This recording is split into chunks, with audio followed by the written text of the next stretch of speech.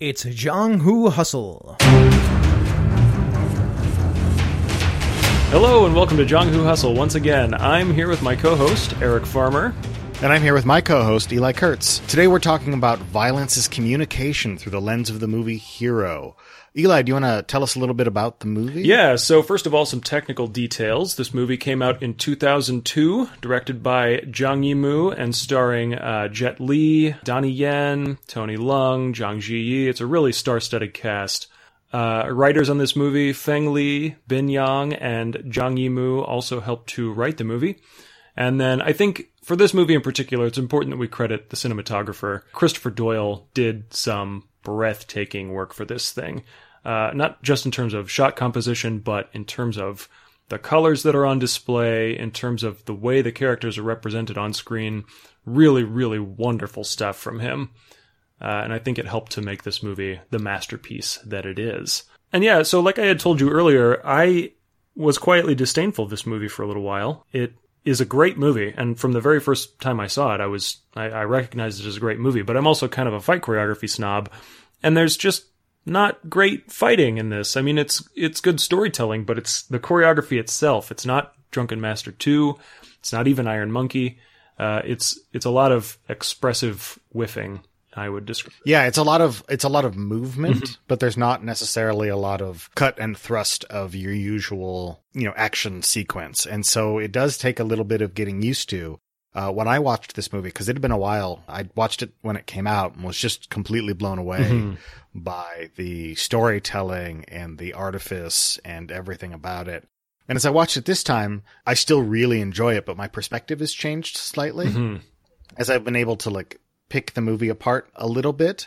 And I was a little worried when I first started watching the movie for the show that perhaps we had made a mistake, that maybe there wasn't going to be the thing that we thought was in the movie. But I think that it's actually there really more clearly than if we had picked a different movie. Absolutely. Yeah. I kind of went through the same thing. I was watching the movie and I was like, oh yeah, are these fights really communication going on right now, or what's happening? And I noticed a lot of deference on display, and I noticed some really wonderful moments of errants of different scale fighting each other, right?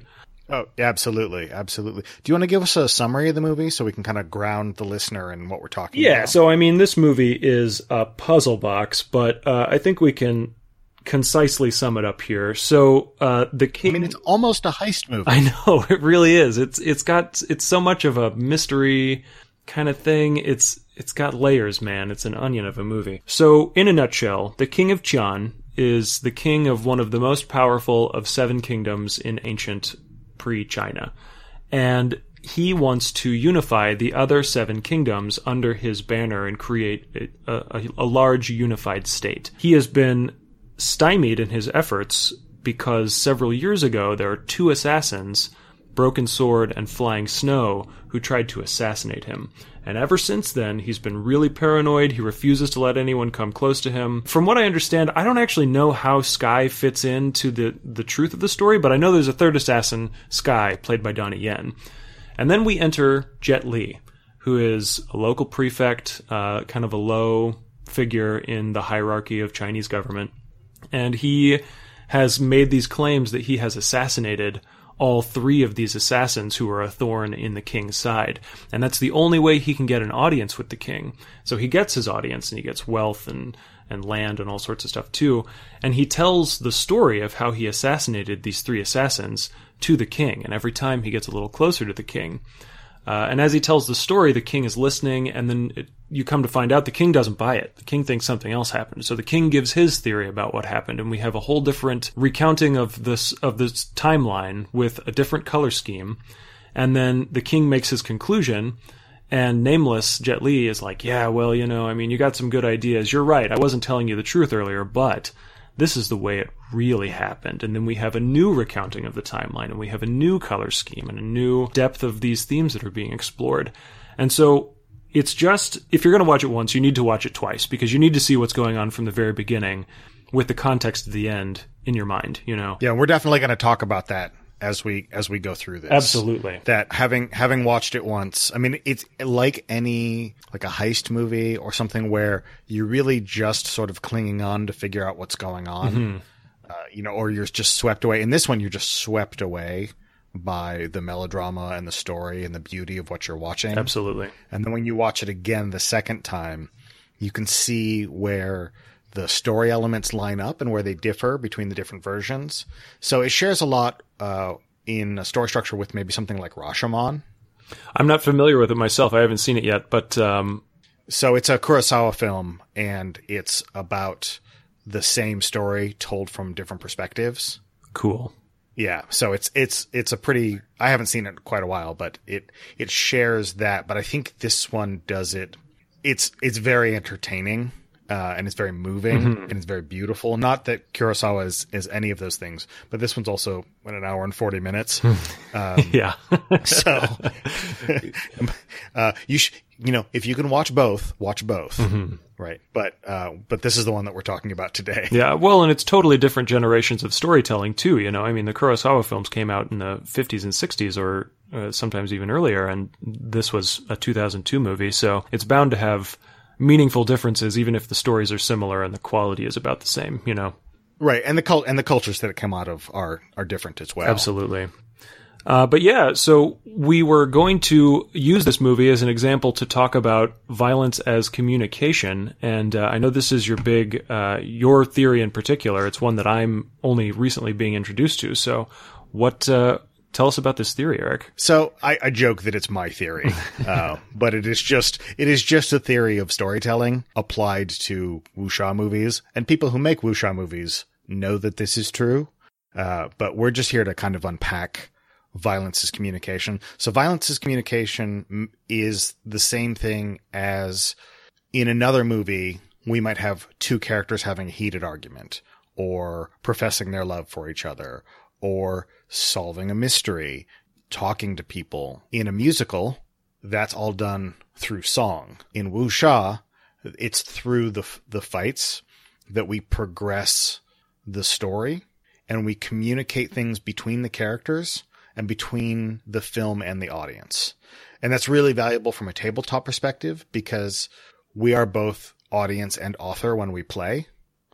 And so we need to be aware of which directions the communications are flowing so that we can create a coherent and effective wuxia story. Yeah. And just to be clear, when you say that fighting in wuxia is a part of the storytelling, you're not just talking about plot advancement. You're not just talking about how one character defeats another and then moves on to the next challenge. You're talking about something more representative of the characters in the fights, right? Absolutely, yeah. So when I talk about communication, it is like they are having a conversation and that they are revealing secrets to each other, or they are concealing things on purpose, and that communicates something as well. In other movies, not this one, but there are even mysteries that get solved while people are fighting, or things that are revealed that expose the nature of those characters. So that's the communication that I'm talking about, that it can pass between characters, or it can pass from characters to the audience, so that we have knowledge that maybe the characters don't between them.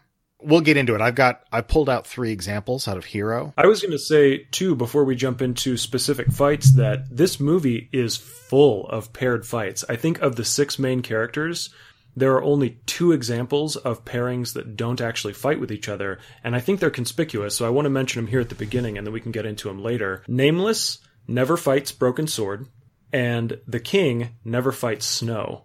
And I think we can connect those later on, but I think every other combination of characters fights with each other at some point in time. Yeah, there is a part where Nameless sort of intercedes in a fight between Snow and Broken Sword to fairly great effect. Yeah, I mean, so it's hard to say that Nameless didn't participate in that fight, but the fact that he waits to the point in the story where he does. It demonstrates something about his character. Absolutely.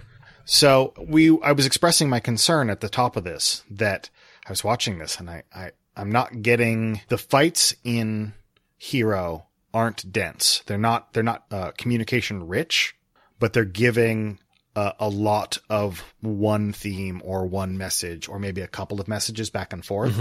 Whereas when we watch something like Iron Monkey, we can get not only story beats within the fight, but we also get expository things happening in addition to the characters revealing themselves through how they fight. Right. And I would say in Iron Monkey, a lot of the time, whenever we get revelations during the fights, it's because of the banter, whereas in this movie, it's just purely physical. Yeah, I would agree. And there are some other things. I kind of want to go back and pull apart some of those scenes from Iron Monkey. I think we'll hit that later when we get to some of the feedback. Yeah. But let's get into this. So in a wuxia story, I'm going to make a tautology here. So violence isn't violence, but violence is still violence. So what I'm saying is that violence is the means with which characters communicate. Now, in Hero, there is a lot of extra talking.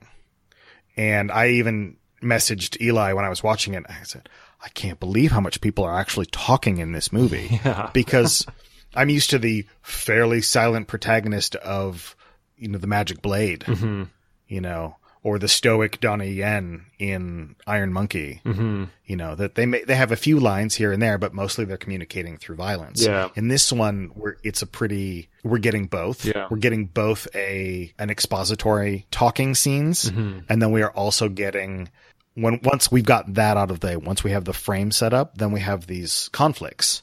And they demonstrate more of the emotional heart of the movie. Absolutely. So violence isn't violence, but violence is still violence. So it still has the consequences of violence, even though it's just communication. And I think we can see that as a function of the scale of the jia.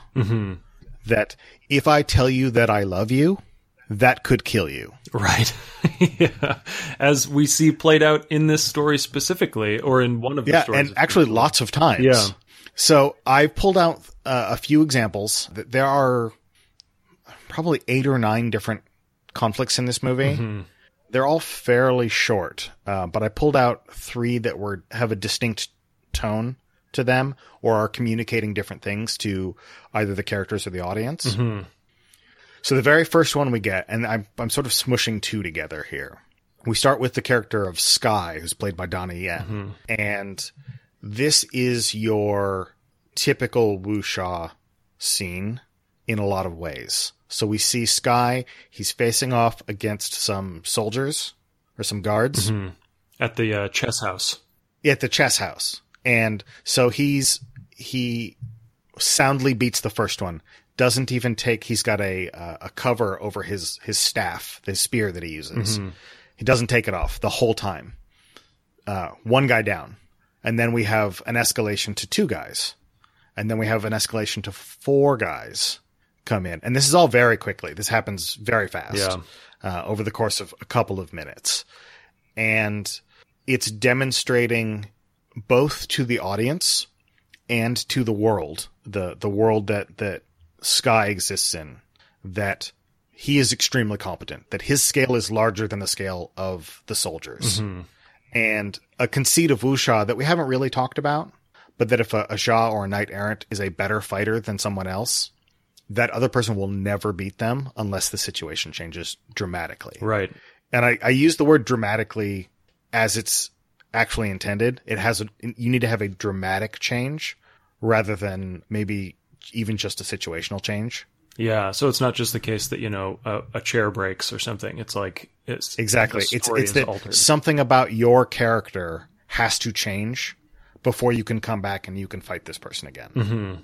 And before we move away from Sky versus the soldiers and into Sky versus Nameless, I want to point out also that this fight is a great example of deference. It's one of the first examples of deference that we see in the movie, because the soldiers are all fighting Sky, and he destroys their weapons. He bends them out of shape in the course of the fight. And as soon as that happens to all of them, they're like, oh, wait, sorry, our bad. And they back up and they bow to him, and they're deferring to his greater scale.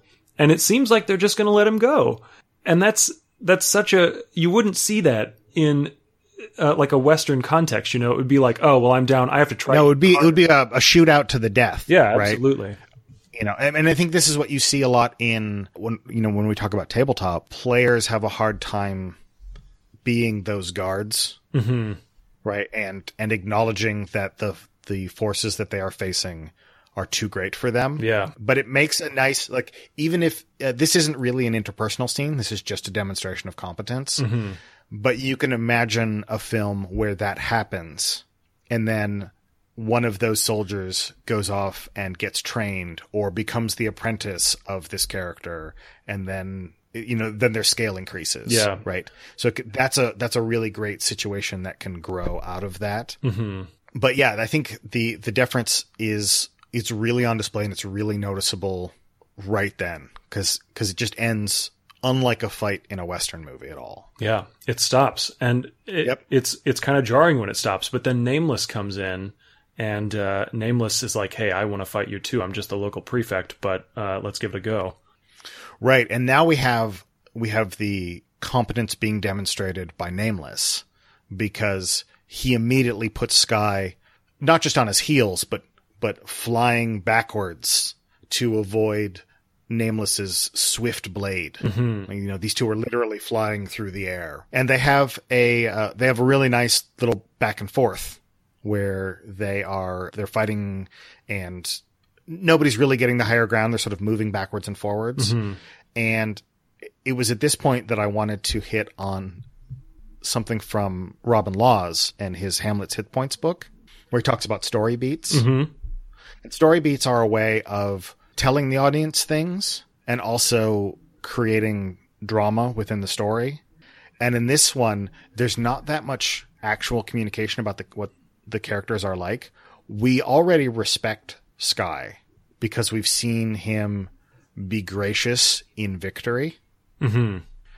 And we still don't know exactly what the deal is with Nameless, right? So we're not exactly sure who we're rooting for in this fight. Yeah.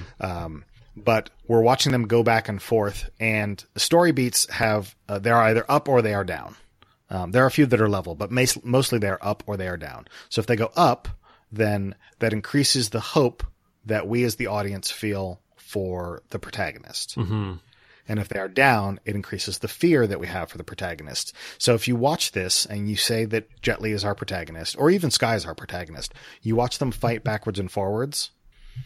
And as they fight backwards and forwards, their positioning changes. It goes up and down on this fear cycle as they move backwards and forwards on the screen. They are both literally positioned and fictionally positioned. At this point, the fight stops, and we get into the art film that is Hero. Yeah, well, and something I was going to point out too in terms of who is the protagonist in this scene.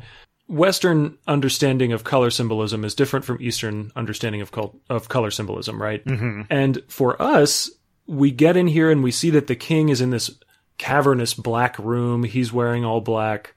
We see that Jet Li, as a local prefect, is also wearing all black. And it's just really ambiguous for us as the viewer, especially as a Western audience, thinking like, oh, black, are these people the bad guys? And then we have this fight with Sky, and everybody, the soldiers, Nameless, even the chess house, is all really dark colors, except for Sky, who's this nice, warm orange.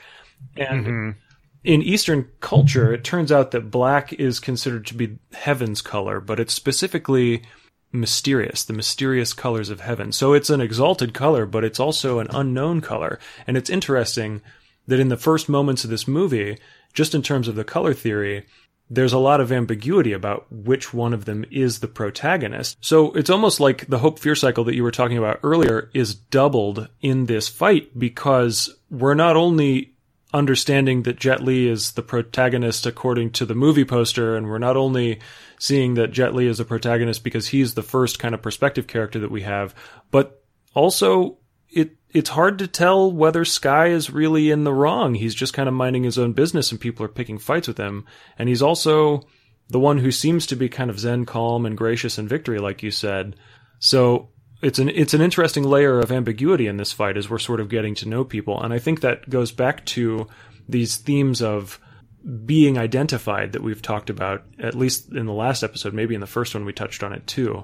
Right. And so Jet Li's obscuration is communicating things to the audience that perhaps we don't know Jet Li like we thought we were going to. You know, maybe we thought we were going to get. It says hero right on the thing, but is that true? Yeah, and who is the hero? And who's the hero? And then Sky acts like a hero. Mm-hmm. Right. So I really like your take that the hope and fear cycle is doubled, because I think we're getting both at the same time. And I think that's really masterful storytelling, that we can both hope for Jet Li and hope for Sky. I'm sorry, we can hope for Nameless and we can hope for Sky. And then we can fear for them both when the fiction shifts in either direction. Sure. I think that's really clever. Absolutely. And then, so once we get into the fight with Nameless and Sky and they've done their intro plays against each other, they stop because the musician who is in the chess fight, or in the chess house, he starts to pack up and leave. And they're like, hey, can you please play a song for us? And I love that. Right. moment. Can you give us some battle music, please? Yeah. We need something to fight to here. But then they don't really fight. They have a battle in the depths of their minds. Yeah. And they are just anticipating, because they've had this interaction where they have communicated their fight style to the other person. Now they can fight without fighting. Yeah, they become known to each other, and all of a sudden it's way more about strategy than it was about physical effort. And this is an important theme that's going to come back later in the movie that I really want to hit on. But when it first happens, I'm always a little bit like, well, this is kind of a cheat. like I wanted some real fighting here. Yeah. And they're just doing this mind battle thing. And then it does end up having real world consequences. When the tension breaks, then Nameless is able to stab Sky. Absolutely. And kill him. Well, and first of all, I love the line right afterward. We get a shot of the king listening to the story, and he's so rapt that his eyes are closed, and he's picturing it in his mind. And his first words, "How swift your blade must be." Right. So something about even Nameless's recounting this to the king is also communicating in that way. But he knows Sky, and he knows Nameless now. And because the king's thing is that he is incredibly perceptive. He can see through any sort of obscuration. But the thing about this fight that I want to hit on is we're going to come back to it, because it's going to get recontextualized as we learn more about the fights in the movie. Because right now it's just sort of your intro fight. Right. You know, it's boss one. And I will note, as a bit of a choreography snob, that the mind battle is way more impressive than what they did before, because what they did in the actual physical fight that they had was all slow motion. It was all close up. It was all a lot of cuts on these on the shots and everything. But then when they do the mind battle, there's a lot of at speed, or maybe even sped up a little bit, a lot more impressive, intricate choreography, wider shots, longer shots, that sort of thing. And it's interesting that once they become known elements to each other, that is the point when, even though they're not fighting in the physical world, they still have the most blistering choreography that we've seen so far.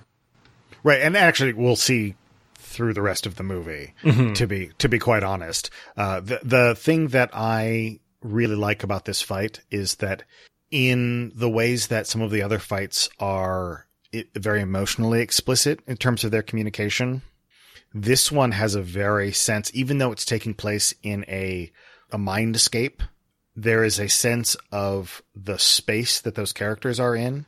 And every time there is a tone shift and a power shift within the fight, there is a physical shift within the fight. So Sky might hang upside down by his feet and fight Nameless like that. And then he'll knock Nameless back, and then Nameless will get knocked back and then bounce off of a post. Right. Yeah. And then he's changing the motion of the fight. He's moving, Sky moved up, and then Nameless moved sideways, and he comes back. And then every time there's that motion, and I talked about these sort of literal versus fictional positioning. So those things are in sync, and the power keeps shifting back and forth between them. And we can see that for a large portion of the fight, they are even. Yeah. Yeah, and so I think that is connected to the idea that, Sky moves up and Nameless moves back or sideways or something like that. That's literal positioning, but it's also affecting the hope and fear cycle that you were talking about earlier. Exactly. So when one gets pushed back, our fear for them goes up because now they're losing. And so that's communicating back and forth with the audience. This fight is not, like I said, it's a little more standard, and we're not getting a lot more information. I wish this fight gave us a little bit more information about Sky, because after this point, he kind of doesn't matter that much. Yeah, we really don't get a clear picture of who Sky is. We know, as far as I can tell, he seems like, basically a swashbuckler. He's some dude who wanders around and fights people, and he has a fun time with it. Right. And he is a threat to the order that the king wants to instill in the area, because he is a part of the Jung-Hu. Right? He has this large scale. And so if he's not controlled, right, then the king doesn't actually have control. Absolutely. So we're going to jump forward a little bit in the movie. There is a very lovely fight between Moon, who is the apprentice to Broken Sword, played by Zhang Ji. Right, and versus Flying Snow, who is the romantic partner of Broken Sword. Moon has some unrequited love for Broken Sword, and right before this scene, because this is pure melodrama, Broken Sword has taken Moon into his bed and then rejected her, and then Flying Snow kills Broken Sword. Yeah. So Moon goes to fight Flying Snow because she has murdered both her master and the man that she loves. And Moon is clearly outmatched. Oh. She comes in and everything about her is messy. She's communicating through her fighting that she has taken a bunch of emotional trauma from 2 betrayals, from her unrequited love being trampled by Broken Sword. And then that's also in conflict with that she loved him and that he was killed. I think this fight is an example of deference in 2 ways. First of all, whenever Broken Sword decides to take Moon into his bed and he basically dishonors her love for him, and then he also rejects her afterward, that's him violating the code of deference, and it spells his literal doom. He cheats on Flying Snow to make her mad, and then he also rejects Moon, and then he talks to Flying Snow about it, and then she kills him for it. It's a really clear chain of causality to me. And then whenever Moon goes after Flying Snow because Flying Snow killed her master, Moon is in a conflict of deference here because Moon's master was killed. She has to avenge him. But Flying Snow is miles better than Moon is. And so Flying Snow's scale is a lot greater than Moon's. And Moon is being deferent, but she's also violating her deference by challenging Snow without a recognition of Snow's scale. And again, it spells her doom. So everyone, all 3 points of this triangle, have done something that will eventually spell their doom. Broken Sword violates his relationship with Flying Snow and with Moon.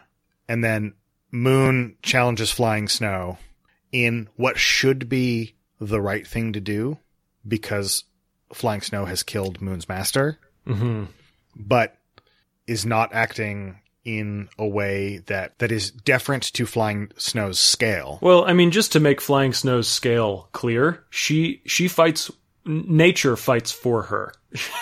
That's how powerful she is. She's not right. She's like, I have a sword, sure, but I think I'd rather attack you with all the leaves of the forest.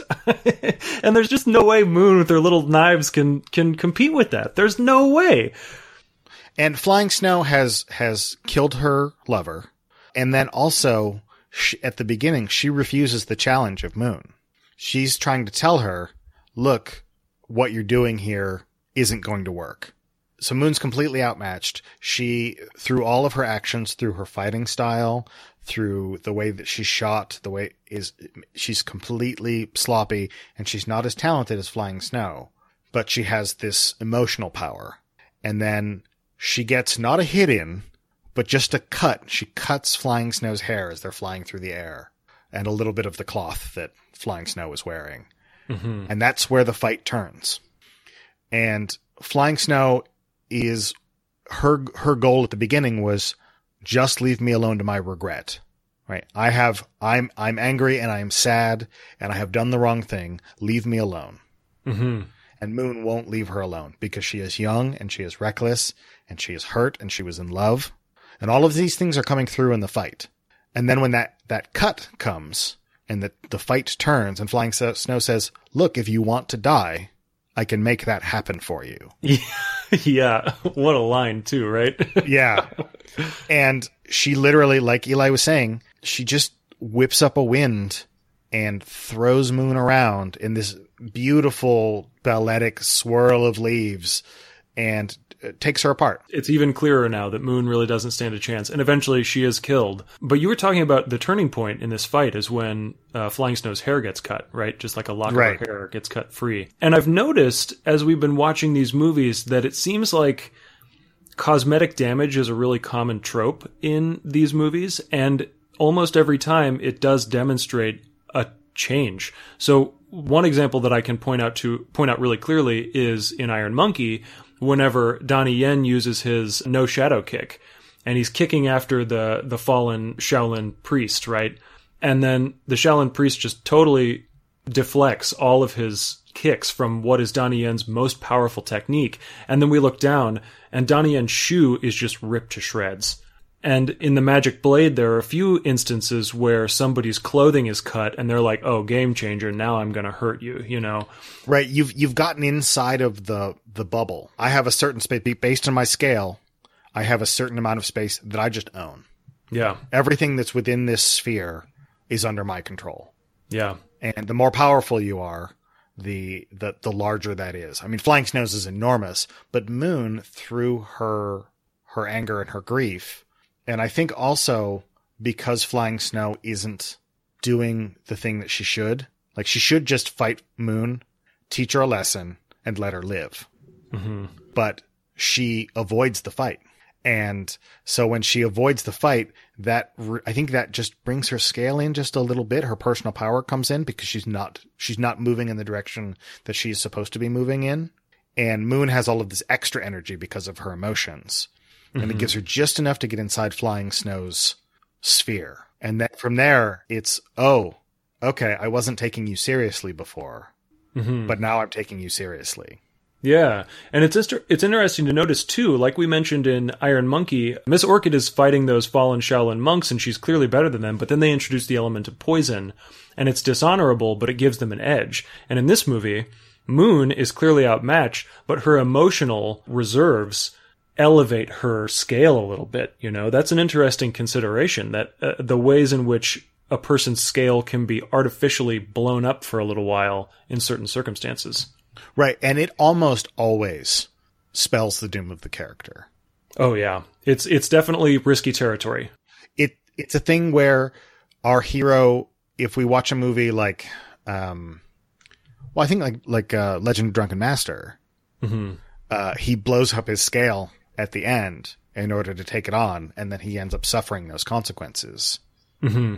Yeah, his life becomes in danger. I think that's pretty good there, but that's showing the emotional conflict.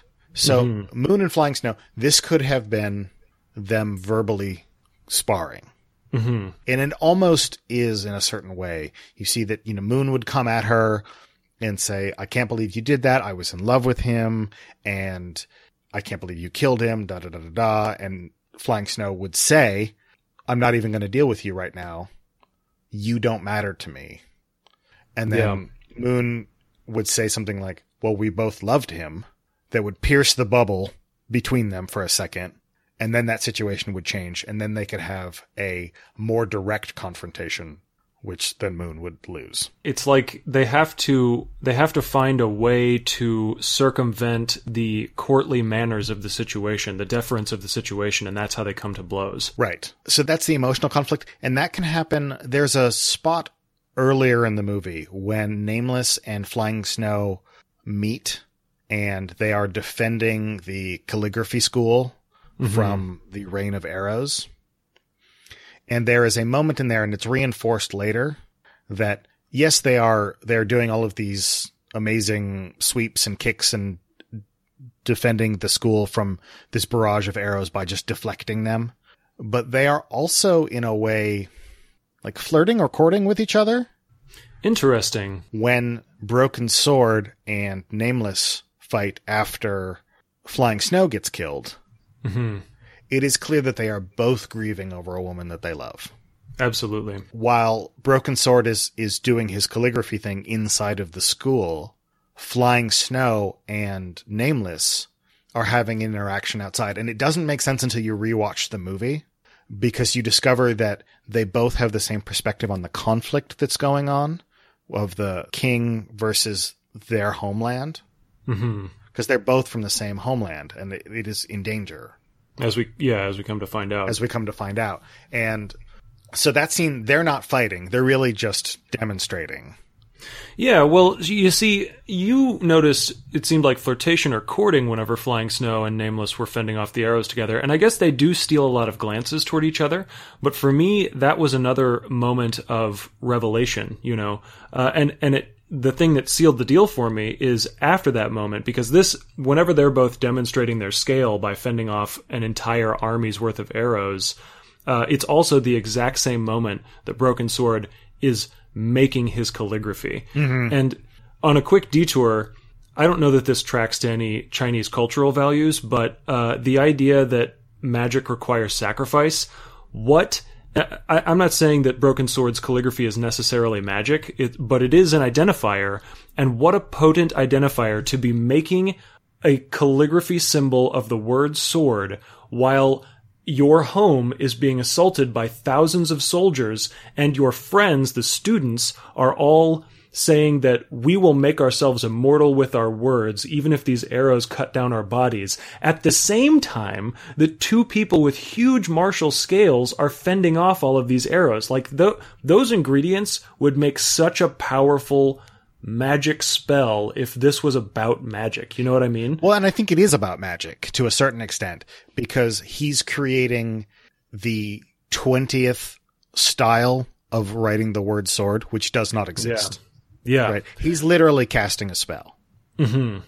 Well, and I don't want to get, again, I don't want to get too sidetracked. It's interesting that the very nature of there being 20 different characters to spell sword is sort of the motivation for the King of Qian to be unifying everyone. He's like, can you imagine? How do people communicate when there's only, when there are 20 different ways to say something? How do you make that happen? And that gets to some Confucian values that we can talk about later. But what I wanted to say about this scene is that at the end, after Nameless and Flying Snow fend off all of these arrows, they don't actually talk. But then Nameless comes in and looks at the character that Broken Sword has painted, and he says, beautiful calligraphy. And Broken Sword responds with beautiful swordplay. And I think both of them realize in that moment that they each have been given the keys to understand each other, you know? Right. And it takes Nameless. I think Broken Sword, after having drawn the word for sword, has reached a point that he is the most advanced character in regards to wisdom. Oh yeah. At that point, and he sees the abilities of Nameless, and he recognizes that spirit, but it takes Nameless the rest of the movie to close that gap with Broken Sword. Yeah, well, I mean, the whole project that Nameless engages in is to study this calligraphy so that he can understand Broken Sword, because I think Broken Sword, for a lot of the movie, has a greater scale than Nameless does. But this calligraphy is the pathway for Nameless to increase his own scale to be an equal with Broken Sword. Right, I agree. So we've been talking about Broken Sword a lot, and I want to get to the third example here, talking specifically about Broken Sword, because we find out in the movie that he disagrees with Nameless's plan to assassinate the king. And then we find out that Broken Sword and Falling Snow have already they were the assassins from before, and we get to see their raid on the castle and their attempt to assassinate the king. And this is really the crux of the movie for me, we see two people come in, and we see the scale of these Shah, right, coming in, and they're laying waste to hundreds of people. Mm-hmm. Nothing can stand before them. And Broken Sword goes in to confront the king, and Falling Snow is outside defending him against an entire army, while these two have a one-on-one fight. Yeah. And I hadn't considered it before, but this throne room is kind of a heterotopia, like what we were talking about. The battle is raging outside, and there is a battle inside this room, but it's adjacent to the battle outside. It is, and I think it also is in a psychological space as well as a physical space. Absolutely. There's so much cloth in this movie. I mean, that's one of the themes that we go through, but this throne room is just draped in layer after layer of this green cloth that hangs down from the ceiling. And it creates these obstructions of between Broken Sword and the king as they fight back and forth. Mm-hmm. And as the fight goes on, these get cut as they're going back and forth, and they're hiding among them, and they're having this one-on-one duel. And the thing that I noticed it right away, and I went back and I rewatched the fight a couple of times, was that Broken Sword and the king have almost exactly the same fighting style. Oh. Yeah, you're kind of right. Yeah, and that even like the noises that the king makes, because he makes a lot of noises as he's fighting. I love it. I love it too, but that actually feels like that syncs up with the music that's playing between Sky and Nameless. Oh. There's a vocal component on top of the instrument. Yeah. And that feels like these two are playing their music by fighting each other. And then there's also this vocal component that's going above it. So everything is sort of layering on top of each other once we get to this scene. Mm-hmm. And you see their fighting styles match, and then their swords lock, and you see them make eye contact, and then you see Broken Sword close his eyes because he has now absorbed what the king's purpose is. Yeah. And he can no longer kill the king. Yeah. The king is a completely known element. Right. And it's at that point that all of the cloth falls down. All of the literal barriers between the two fighters fall down, and all of the barriers between them mentally and spiritually fall down as well. And they recognize each other's spirits. Mm-hmm. It's kind of a fast scene. Like, I wish the movie had taken a little bit more time, because I think, and that may just be because of my Western perspective, like I had to watch it again to really understand what was going on. Mm-hmm. You're like, well, why did he stop? He had the king right there. And it's because they communicated their spirit, and he recognized the value of the king's vision within that fight scene. Yeah. Which is why he doesn't agree to help Nameless. Mm-hmm. And why eventually he has to communicate his idea to Nameless. So there's the passing of the wisdom from the king through the conduit of Broken Sword, and then back into Nameless, and then back to the king. Yeah. And so I want to take a quick detour here. Something that I've noticed in terms of how Nameless is communicated to the king, right? Mm-hmm. Because Nameless is telling the king his story this entire time. And what we see first, like I said, some of the first words that the king speaks to Nameless is how swift your blade must be, right? Mm-hmm. And what we get from that is that Nameless is quick and Nameless is cunning, because he somehow managed to track down this Shah, right? And then we start to get a picture of what Nameless is like. And he tells his entire story, which we know to be a lie. And then the king says, I don't buy it. And then the king tells his story, his version of the story. And in that version of the story, whenever Nameless goes to visit Flying Snow and Broken Sword, he's standing in the middle of the table in that blue library. And he's like, hey, check this out. This is my power. And he knocks the water up into the air, and then he destroys that entire library. That thing, it kind of kills me. It kills me too. It kind of bums me out a little bit. And I wrote in my notes, I was like, okay, so according to the king, Nameless is a library-destroying, cocky asshole, right? he's just not, he's not a good guy by the king's estimation, which I thought was kind of ironic, because the king's project is to unify the whole world so that everybody stops speaking all these different languages and starts speaking just one. And it's interesting that the king would think, oh, well, Nameless is the kind of guy who would destroy a whole library, when really that's what the king is actually doing in his conquest. Well, and that's what his soldiers did earlier when they were raining arrows down on the calligraphy school. Yeah, absolutely. And so it's an interesting parallel between the two characters in that way. But that's what we get from the king. That's his read of Nameless, right? Mm-hmm. But then when Nameless goes back and tells the story of what really happened, he's in that library and he does demonstrate his skill. But the way he does it is by destroying a single calligraphy brush amidst an entire air full of hundreds of these calligraphy brushes. And so yes, he is quick and yes, he is cunning, but he's not about wanton destruction. He's only after that one calligraphy brush. And if you'll permit me, he's not after the entire kingdom of Qin. He's after one person, the king, And right. that's he makes a surgical strike in there. And then that actually plays through because you find out that Sky isn't dead. And then you find out that, all of these people that he has stabbed, he has non-fatally stabbed. Yeah, absolutely. And it's such a cool back and forth of trying to figure out another character from the king's perspective. He's like, oh, this is what I've been presented with. Here's my theory. Oh no, it was different. It's not about wanton destruction. He doesn't want to destroy the kingdom because of course that would be the king's perspective. He's like, I am the kingdom. I am the one who is unifying the kingdom. And anyone who wants to kill me must want an end to the entire thing. But Nameless says, no. I don't care about that. I only care about you because you're the one responsible. And whatever happens to the wider world is not my concern.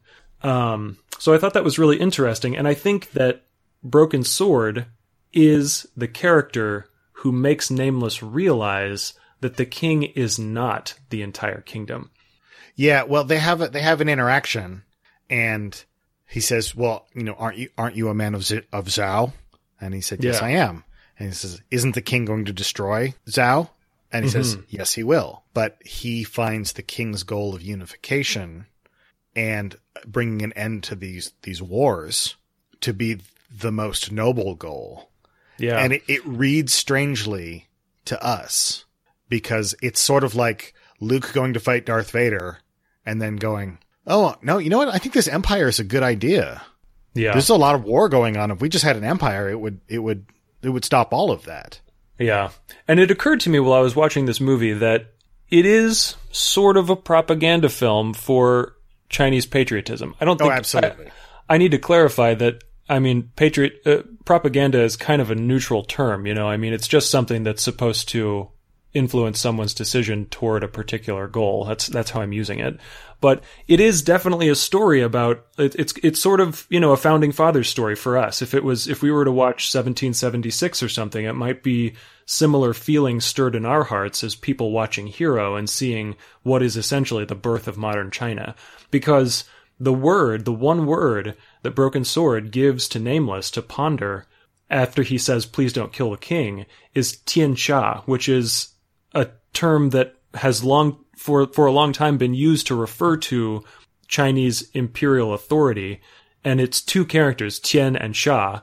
Xia not being a knight errant like we've been using it. It's a different character entirely. But the two words together mean under heaven.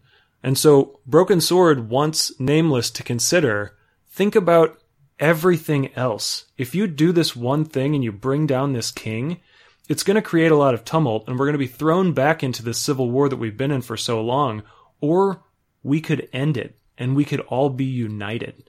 That's such an interesting juxtaposition, considering the king's perspective on Nameless throughout this entire movie. Right, and it shares the quality of the revisionist Western.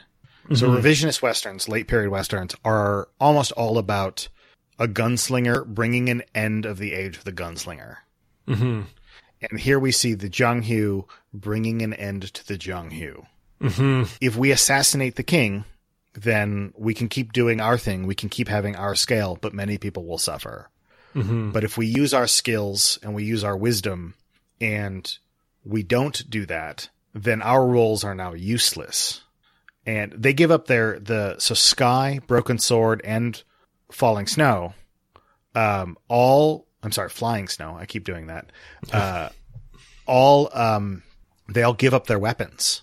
Mm-hmm. Without their weapons, they clearly have a huge scale, but that's them saying, I am willing to give up this life for the thing that you are going to accomplish. Now, some of them do it so that Nameless can assassinate the king, but Broken Sword does it because he will no longer need to fight. Yeah. Well, and it's all tied up by the end. You know, the King of Qin gives his speech at the end, and I pulled up the quote here so that I can summarize it at least. But he talks about how the scroll, the symbol for sword that Broken Sword has created, doesn't contain secrets of swordsmanship. It's what reveals Broken Sword's highest ideal. And he says in the first stage, man and sword are interchangeable. Here, even a blade of grass can be used as a lethal weapon. And like you said, their scale is immense even without their weapons. They don't need them. And we can see that from Flying Snow. She commands the leaves. But then, in the next stage, the sword resides not in the hand, but in the heart. Even without a weapon, the warrior can slay his enemy from 100 paces. And then the ultimate ideal is when the sword disappears altogether. The warrior embraces all around him. The desire to kill is gone. Only peace remains. And that's such a cool speech when the King of Qin gives it, but it really is a microcosm of the entire story that we've been told. I hadn't noticed the representation you pointed out about how they literally gave up their weapons to present to the king. Their swords were disappearing altogether, essentially. Exactly. You know, we've gone into this movie a lot. We've gone into some extra stuff beyond just the communication aspect, but this movie's really rich. Oh yeah. And it has a lot of things in it. It's a challenge to break apart. And I think it would be a challenge to bring parts of it to the table. Mm-hmm. But I think it's probably about time to see what we can do there and bring some of those gameable ideas, see what gameable ideas are within Hero. Absolutely, yeah. So in terms of violence being communication, what do you take away from this that we could take to the table? So the first thing, and I actually have it listed last, which, you know, is just like me, but is that Hero has a fairly complicated plot or a complicated structure. It's all of these nested stories. We keep recontextualizing the things that we've seen before or having them remixed. And then we see like that might be how it happened, but this might also be how it happened. And this is actually how it happened. So it's sort of like the end of Clue in that way. Mm-hmm. But serious and melodramatic. But the thing about so you have this complex structure, but all of the little parts within that are very simple. If they had this complex structure and then had a complex little mini dramas within each one of those, this movie would be incomprehensible. Yeah. And it is a thing that especially game masters have a tendency to do. Mm-hmm. I can't tell you how many times I've seen somebody go, I have this great idea for a campaign. It's going to have this and this and this going on, this and this and this going on. And I'm going to do a flash forward and a flashback and do all of this stuff. And it's like, well, how about you pick one? Mm-hmm. Yeah. Right? Yeah. Pick, if you want a complicated structure where you flash back and you flash forward, that's fine. But then do something simple. Yeah. Right. Or you can have a very linear story like Magic Blade, and then you have lots of little complicated things happen. Mm-hmm. But you can't really do both. Yeah. And I was going to say, in terms of creating a game out of this, it occurs to me that to create a complicated structure out of simple parts, it will be important to make sure that characters are more archetypal than nuanced. You know, they can have nuance, but I think the nuance comes from interacting with other archetypal characters that are inherently in conflict with the player character, you know? Mm-hmm. And so the complexity is the structure, in the sense that the structure of this game is about how these characters interact with each other. Right. And I think one of the things that this does that I do see in tabletop role-playing games mm-hmm. are triangles. Mm-hmm. So we see there's all of these trios of characters, and they all have different relationships to each other. Mm-hmm. So I've listed a few out. I think we could probably go and make trios of most of the characters in the movie, mm-hmm. And figure out what they had. So Broken Sword, Flying Snow, and Moon have a literal love triangle. Yeah. So Broken Sword and Flying Snow are lovers. Broken Sword and Moon are master and apprentice. And then Moon and Flying Snow have a jealousy because they are both in love with Broken Sword. Mm-hmm. Right? They have a literal love triangle. And then we get to the triangle of Flying Snow, Broken Sword, and Nameless. And I posit a love triangle there. It is not as strong as the first one. Yeah, but I could see but it. It is there. But then they also have a conflict in vision. Mm-hmm. Because Flying Snow is in the assassinate the king camp. Yeah. All the way to the end in such a strong fashion that it causes Broken Sword's death every iteration of this story. Yeah. Broken Sword has stepped above the conflict to see the wisdom in unifying the kingdom. And then Nameless is the one that starts on Flying Snow's side and moves towards Broken Sword. Yeah. I want to point out something, too. You mentioned at the end of the movie both Broken Sword and Snow die. And it's interesting to me that they are symbols for, like you said, the Jianghu ending the Jianghu. Because Broken Sword demonstrates the ultimate warrior's ideal when the sword disappears altogether. And Flying Snow kills him because he's demonstrating it, and he knows this is the only way he can impress the lesson upon her. And he is dying, and she's distraught because she's killed her lover. But then, at the end, she too dies as she lived, by the edge of the sword, and she kills herself. And so both of them stayed true to their principles to the final moments of the movie, and both of them die. And that is very much emblematic of the Jianghu, but it's also an interesting subversion of it because Broken Sword died because he gave it up, whereas Flying Snow died and killed Broken Sword because she would not give it up. Right, and she says they actually have an explicit interaction, and then on top of the implicit sword fight at the end where she kills him, he says, "What can I say to convince you?"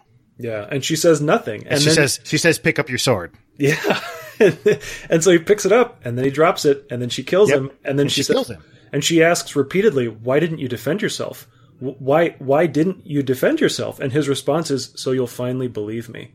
And it's just like, I get chills just thinking about it. It's so, absolutely. It's so beautiful good. And it's so tragic. Yeah. And it really expresses the core idea of kind of what we're talking about here. Mm-hmm.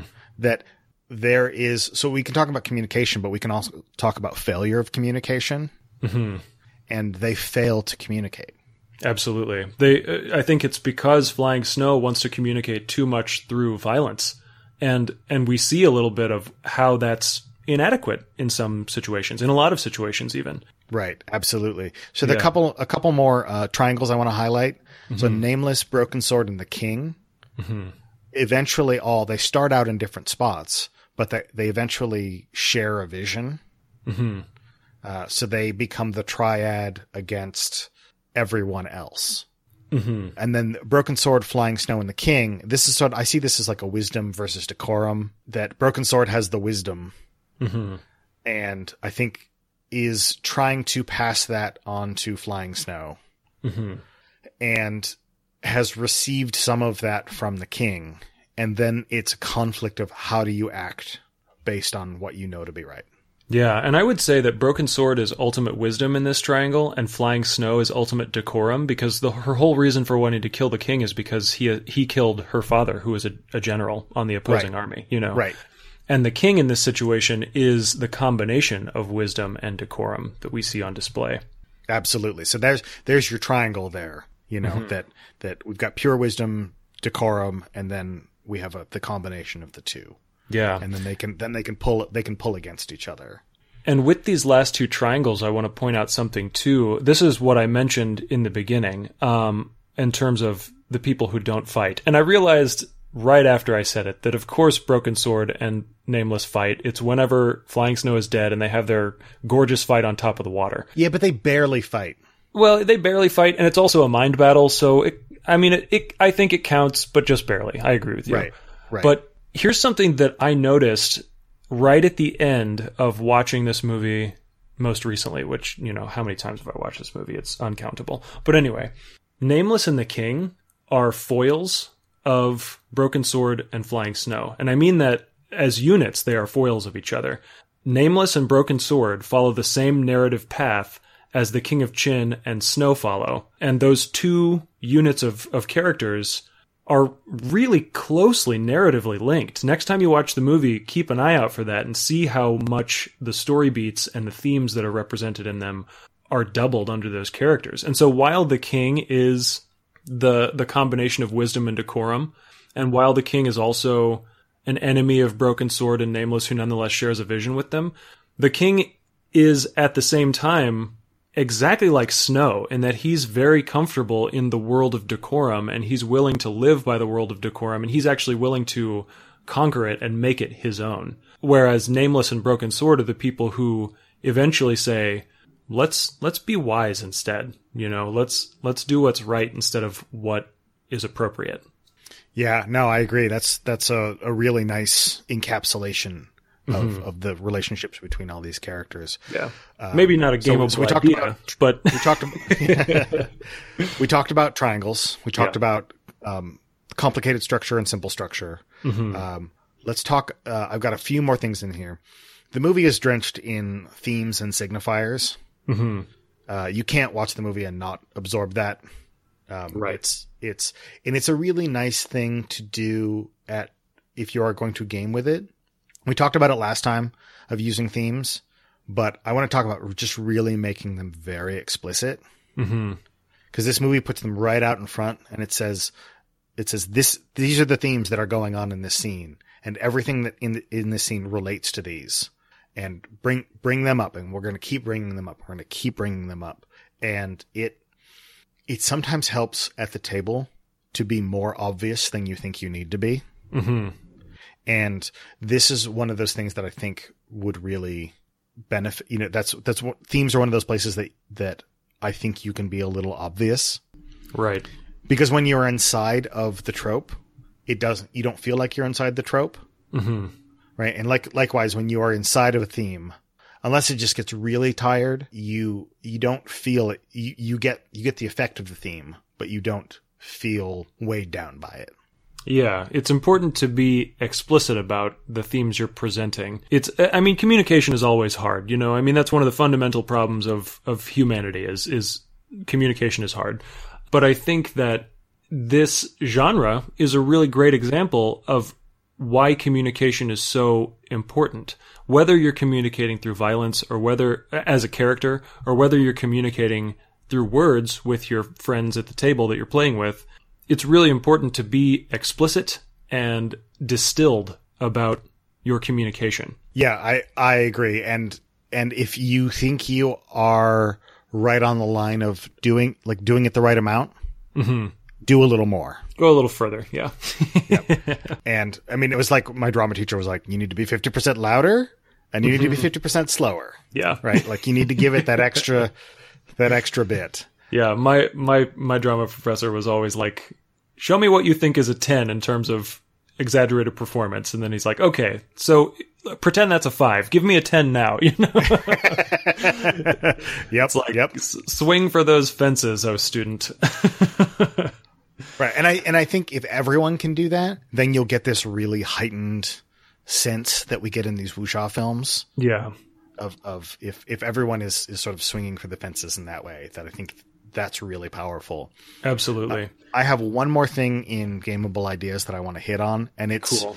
And this sounds weird, but it's that wrestling isn't wrestling. So there is a video, I will link it in the show notes, called Wrestling Isn't Wrestling, and it is all about how wrestling isn't a sport, it's storytelling. Yeah, and it's a great video too. It's a really entertaining video, so I would recommend that you watch it. But I thought about it in regards to the fight between Nameless and Flying Snow, because it's an artificial fight. Mm-hmm. Flying Snow goes in knowing that she must die mm-hmm. to further the cause of assassinating the king. Mm-hmm. And Nameless doesn't want to at the beginning, and so they get to have a dramatic push-pull of him not wanting to, and then she makes him, and then he finally kind of buckles down and he does it and she lets him. So they are working together in this fight because they're also surrounded by soldiers. Mm-hmm. So it needs to look real. Mm-hmm. They are doing a wrestling show, and it makes it when you and your opponent can work together to heighten the scene and be more concerned about giving the other person things to do than just worrying about what you're going to do. And if they're doing the same thing back, then it really raises how much you can communicate. It really just elevates the scene in general in terms of its quality. I will build off of that. I have two quick ideas for gameable ideas. First of all, on the subject of wrestling isn't wrestling, it's storytelling. I think we have a lot of examples in this movie of where a character makes the right choice and a character makes the character appropriate choice, and that choice is to die. We see it with Broken Sword and with Nameless most clearly. They decide, I am going to do what is right by me, and that means that I am going to die right now. And so I think in this game, it's going to be important for failure to be attractive in certain situations. Right. I have some thoughts about this, like mechanically. Mm-hmm. That I was going to maybe chat to you offline, but I'll do it online since we're here, and that's sure. This Yeah. is what people are interested in is that you want to make it during a fight. All of these things are like you're limiting people's options. Mm-hmm. Right. You're going in and people's options are getting narrower and narrower, mm-hmm. but that's no fun to play the other end of that. It's no fun to lose a fight. Right. Right. So what you want to do is you want to mechanically incentivize the option. Like you want to, let's say you had a bunch of tokens, mm-hmm. and on when I do my action, I get to put more tokens on the bad result for you.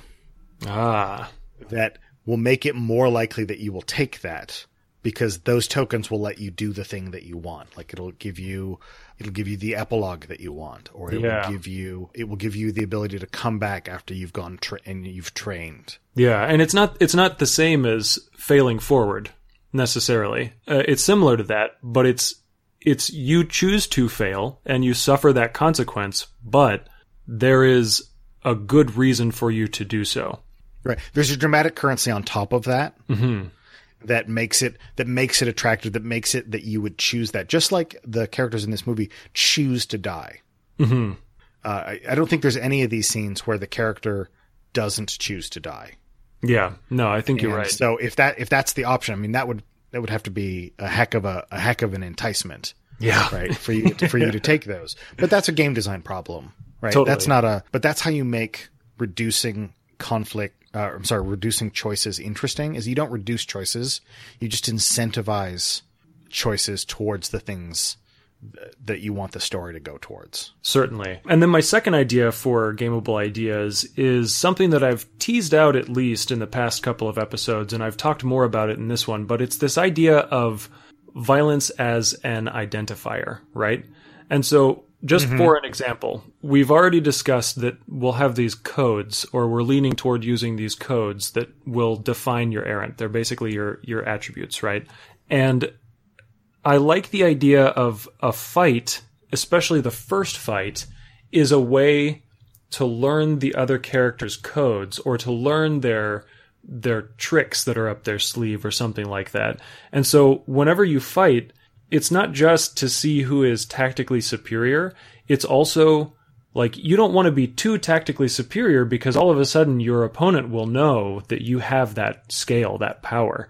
And you need to be on guard about that, because if you tip your hand too much and your opponent sees everything that you've got to offer, then you're in real danger. And you can open up the floodgates and be your full powerful self, and maybe that'll save you. But being known completely is perilous for a knight errant. And I think that's something that I want to bake into the way combat works in this game. I think that's definitely tied to our idea of scale, and mm-hmm. a little bit of like what we saw with the fight between Flying Snow and Moon. Mm-hmm. Right. Absolutely. Where Moon's scale is vastly smaller than Flying Snow's, mm-hmm. but she gets just that one touch in. And then that changes everything. And that's the kind of thing that you'd want to be able to see represented. That she might have been able to defend herself if that hadn't happened. Yeah. right? But it lets Flying Snow see her. They see each other in that moment. Yeah, I agree. So, I mean, we've already gone way long. Yeah. Yep. But we do have the Stealing His Art segment, and then we do have a lot of comments that we can get through this time, too. So you want to go I'm ahead going to and just move into blow those? through the Stealing His Art section really fast. Yeah, that just sounds give fine. some people some resources. So this is a section where I talk about things that you can steal from games that will help you develop the wuxia story within your game. So Apocalypse World explicitly talks about NPC, PC, NPC triangles, or PC, NPC, PC triangles. So it's where two characters essentially they both have relationships to a third character, but there is a tension because none of them can have what they want. I love that person, but you hate that person, but we are friends. Right? And that makes that triangle that you can't move in any direction without pulling on the other parts of that triangle. There are parts in that book that explicitly talk about that, so it's an excellent resource. Cool. The next thing I want to talk about is Swords Without Master. Swords Without Master is a swords and sorcery game. It's very past the stick storytelling, and it is a game that knows that the players are audience as well as players. And so it has phases in the game in which you can do different things. So you have a perilous phase in which your characters are in danger. And then there's another phase called the rogues phase where your characters can basically do what they want, because this is like a Conan style character who also has a large scale. So if you just say, show me how you defeat the army on your way in to assassinate the king. And they can just do that. They can just do that without necessarily much danger. If you do it in one phase versus if you do it in a different phase, then you're opening yourself up to danger. And I can see that in a wuxia game, that the fight between Sky and the guards is not the same kind of fight as Sky and Nameless. Right. They don't have the same consequences, and they demonstrate different things to the audience. So Swords Without Master is a really great game, and it knows who its audience is. So I'm going to blow right past that one into the last one I'm going to talk about is Microscope. And Microscope's sort of barely a role-playing game. Yeah, but it's really cool. It's almost it's more like really great. workshopping a script or something, you know? Exactly. So it's a history-building game. And we talked a lot about recontextualization of previous scenes. You know, when we go back and we rewatch this movie, and now going through those scenes again, we can see where themes overlap or things change in an interesting way, or where what we thought we were seeing is not what we saw.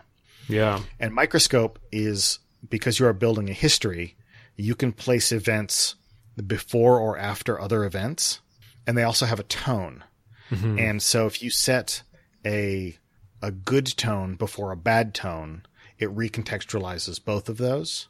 And then you can either, like if you take a third event, you can either put it in between those and recontextualize both of those, or you can put it at the beginning.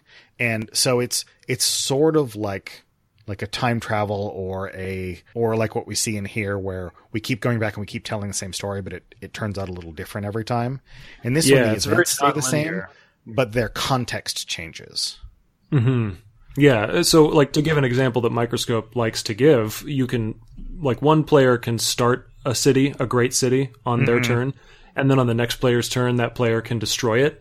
But you've still got all the time in between to tell stories within that city. And it doesn't matter that the very next person destroyed the city, because the very next person could be like, okay, but before the city was destroyed, this happened, you know?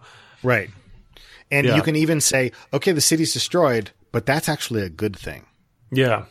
And that's sort of like what we're seeing here. It's like, yes, this guy's a warlord, but that's good. Yeah, so some way to revisit past scenes and some way to maybe bid for a scene to be either positive or negative is definitely something that should be part of this game. I like that a lot. That's the last thing I have in the Stealing His Art section. And we have so many comments to get to, and they're so good. Yeah. I don't even know what we're going to do with all of these, because when I say I want comments, I just want to feel smart. I just want to answer like easy questions. Yeah, come on, people. These Softball people these in give me for us. really good stuff. Yeah, throw me a softball here. Yeah. But do you want to get started with what PK has to say? Yeah, so PK had two comments. Thanks, PK Sullivan, for submitting these, by the way. And the first one is not really a question. It's just, he says, the show does have me thinking about the parallels between wuxia and superheroes. The thoughts aren't coherent yet, but they're there. And, I agree. I'm not too familiar with the superhero genre myself. I know what the movies tell me, but I haven't really read comics much in my life. But even then, I can see the sort of archetypal, distilled imagery that happens in superhero movies would absolutely not be out of place compared to the wuxia genre. Right, and you could see something like the dramatic triangle of Cyclops, Wolverine, and Jean Grey. Oh, certainly. As that could fit right into something like Hero, right? Where sure. And Cyclops and Wolverine they're not going to talk, right? They're going to fight each other. Right. And you would see the same thing with Iron Man, Captain America, and the Winter Soldier. Absolutely. Yeah. So I think that the wuxia is definitely the Shaw characters. They're basically superheroes. Mm-hmm. So I think those line up really. I think there are other tropes where they'll split off. Obviously, some are cosmetic and some are story based. But in terms of the way that characters interact, because even good guys fight and then they become friends in superheroes. I mean, that is a thing that happens. Absolutely. And that is a thing that happens in wuxia stories. Mm-hmm. It's often like the preferred way to introduce characters to each other. Right. Yeah, it's exciting. Yeah. And then PK's second is actually a question. How do you push the conflicting obligations and beliefs of a Shah to create drama in a game, such as personal honor versus following orders? Well, I mean, Hero is rife with examples. Right. But he's talking about in a game, and I think the thing about if you do it in a game, we have to go back to kind of what we were talking about earlier, where we have to incentivize players to take the action that is bad for them. Yeah. Yeah. It has to be, it's almost like we can't conceptualize it as a bad move for the character. We have to conceptualize it as an atypical but narratively appropriate move for the characters. The game lets me do I'm going to protect my character. I'm going to do the thing that will keep my character safe.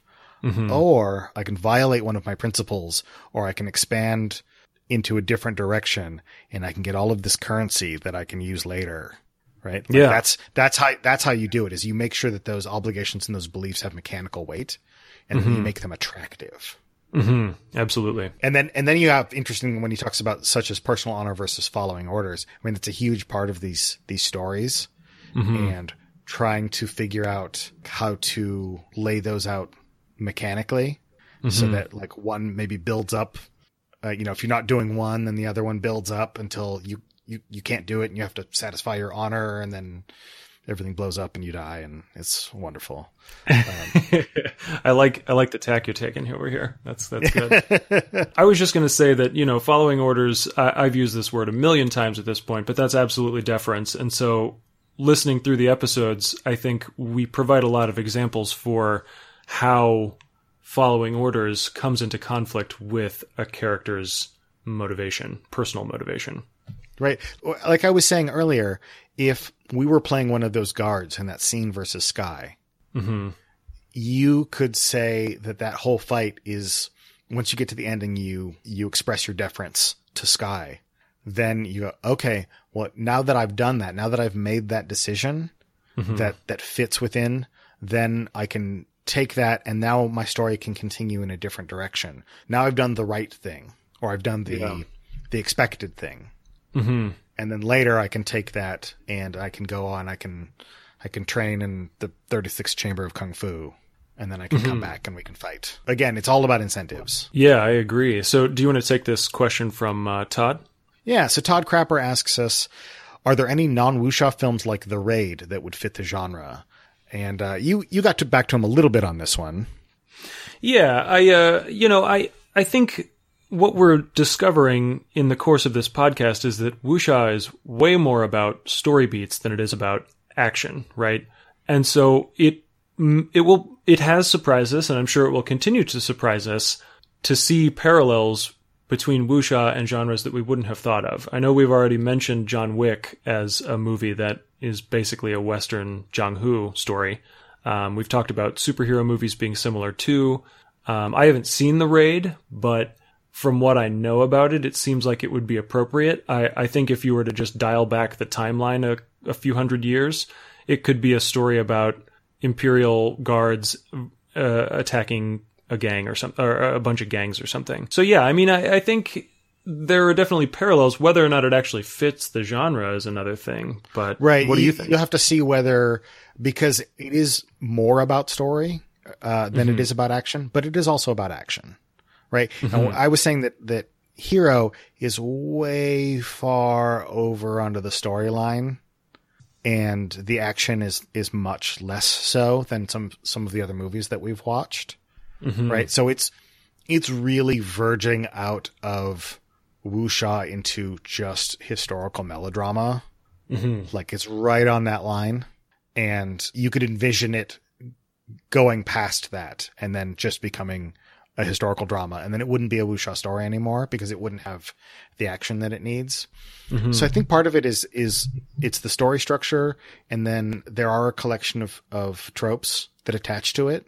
And I think that's the things that separate like superhero movies and westerns from wuxia films and stories, is that they have a slightly different set of tropes, but they do share similar story elements. But I think we'll definitely talk about some Western films at some point. I think maybe the episode after this one, after the next one. I mean, so. Yeah, I think so. All right. So Todd Zurcher asks, let's see, this is more of a statement than a question, but the only RPG that I know of that uses violence as communication is Amber Diceless. In Amber, every character is a master of warfare by human standards. Crossing swords is one way to read another character and get a measure of their power level. Have you ever played Amber, Eli? I have not. I've heard a lot about it. So but it sounds totally appropriate. Yeah, so it does do a lot of similar things. So in Amber, you have a warfare stat. There's only 4 stats in the game, and if you go up against a character that is higher in one of those stats in a conflict that uses that stat, they will beat you every time.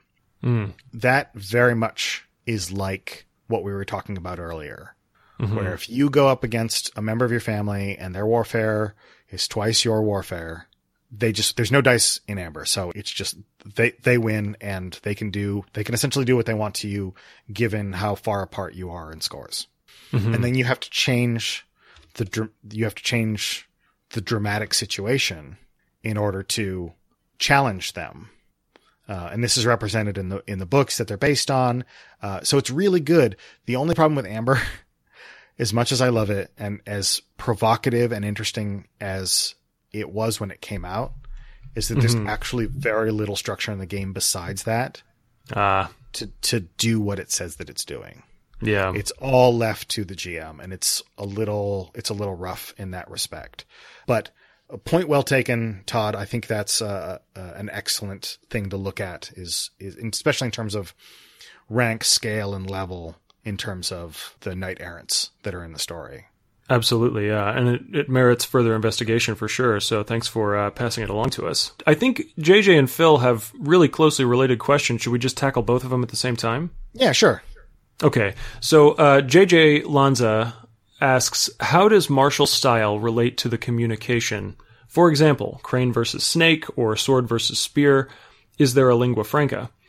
And then Phil Vecchione asks, can you discuss the kinds of story beats in a fight? How the fight goes back and forth, beats that reveal information, beats that display characteristics, etc.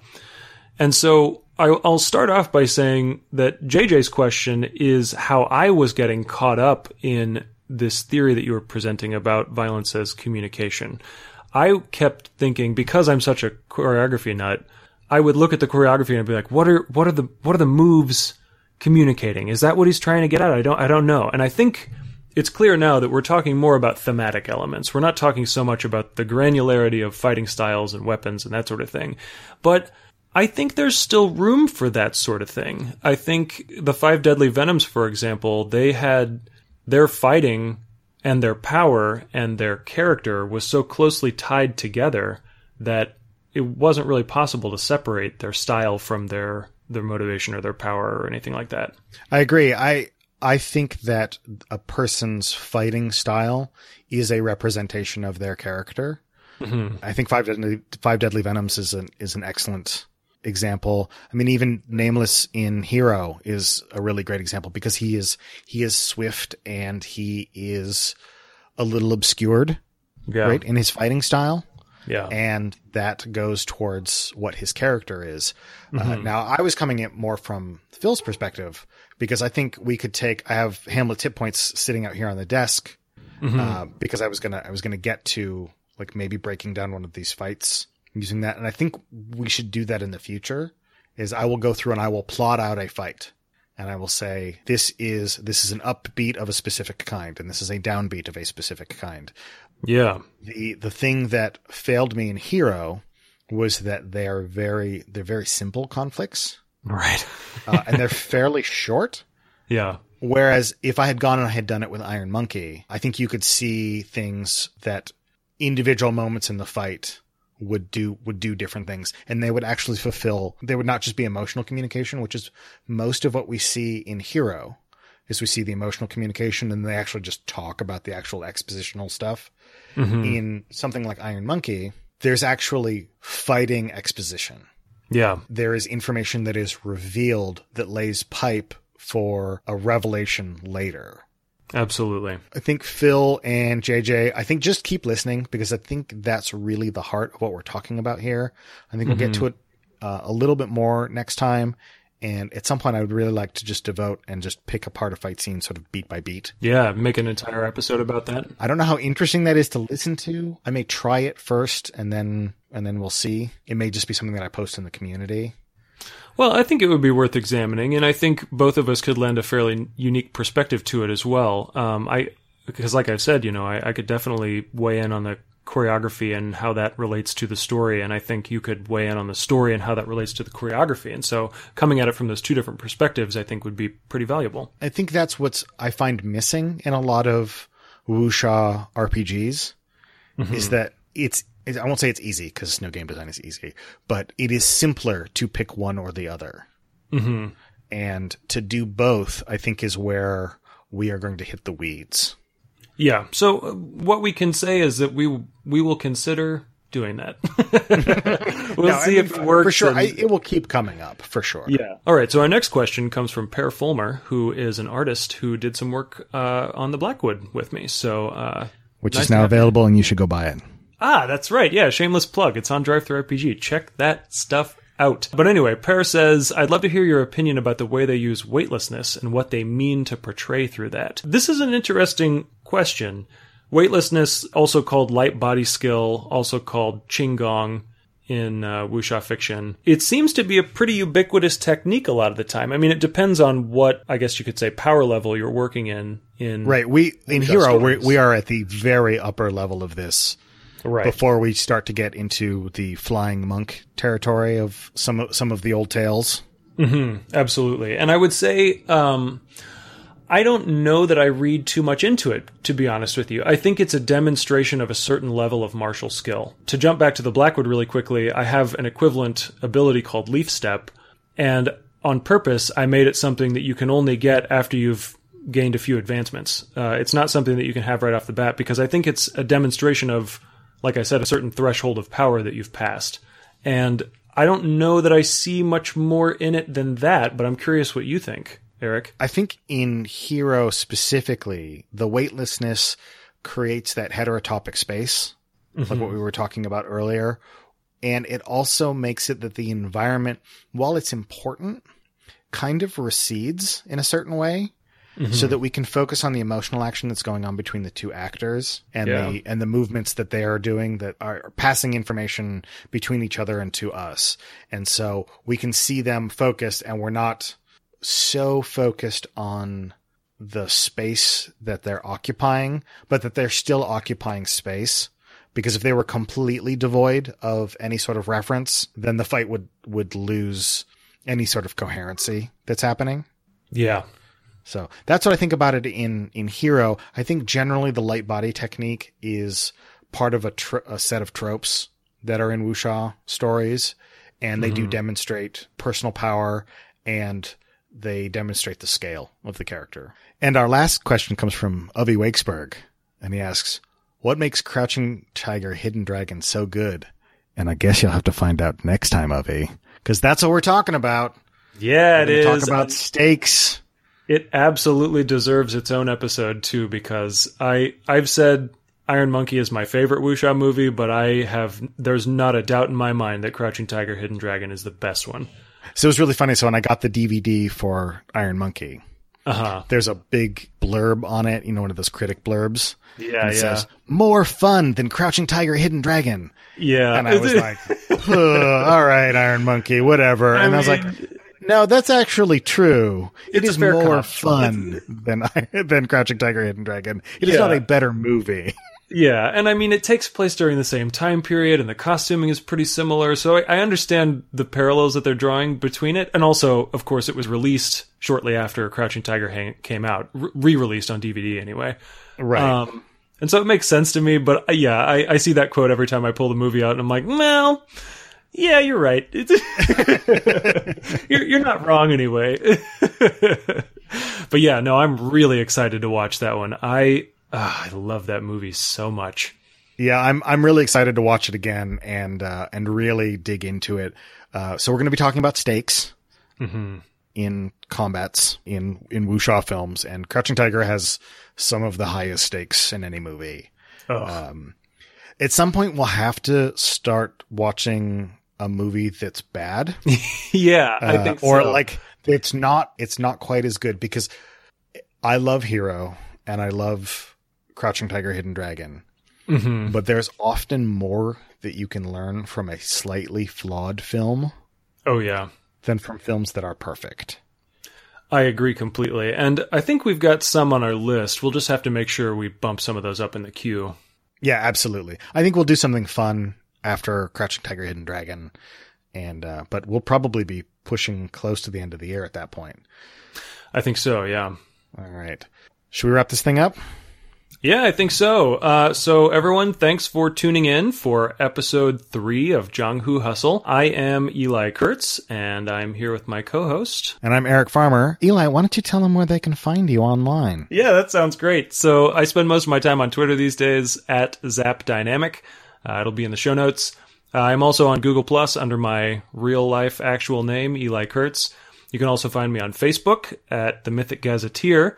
And on DriveThruRPG, we have some products there, most notably the Blackwood Errantry Codex, which we just released this past week. It's been quite a journey, and it kind of feels like it's coming to an end, but it kind of feels like it's just beginning. I feel like I'm sending a child off to college, Sure, you are rapidly approaching a middle. Yeah, so absolutely. But congratulations. I'm really excited to read it and to look at it. Thank you. I'm really excited to know your thoughts. I mean, it's really closely tied up with wuxia, so it's in particular, I'm excited to know your thoughts. But Eric, where can people find you? You can find me at my website, dogpoweredvehicle.com. You can also find me on Twitter, where I'm fairly active, at Eric M. Farmer. You can find me malingering around the Misdirected Mark community under my own name, Eric Farmer. And other than that, I think that's about it. I mean, you could find me on Facebook if you wanted to, but those other places are good. Yeah. All right, Eli, let's say goodbye to the good folks, and let's make sure that we concentrate on making our Kung Fu stronger. Farewell, everyone.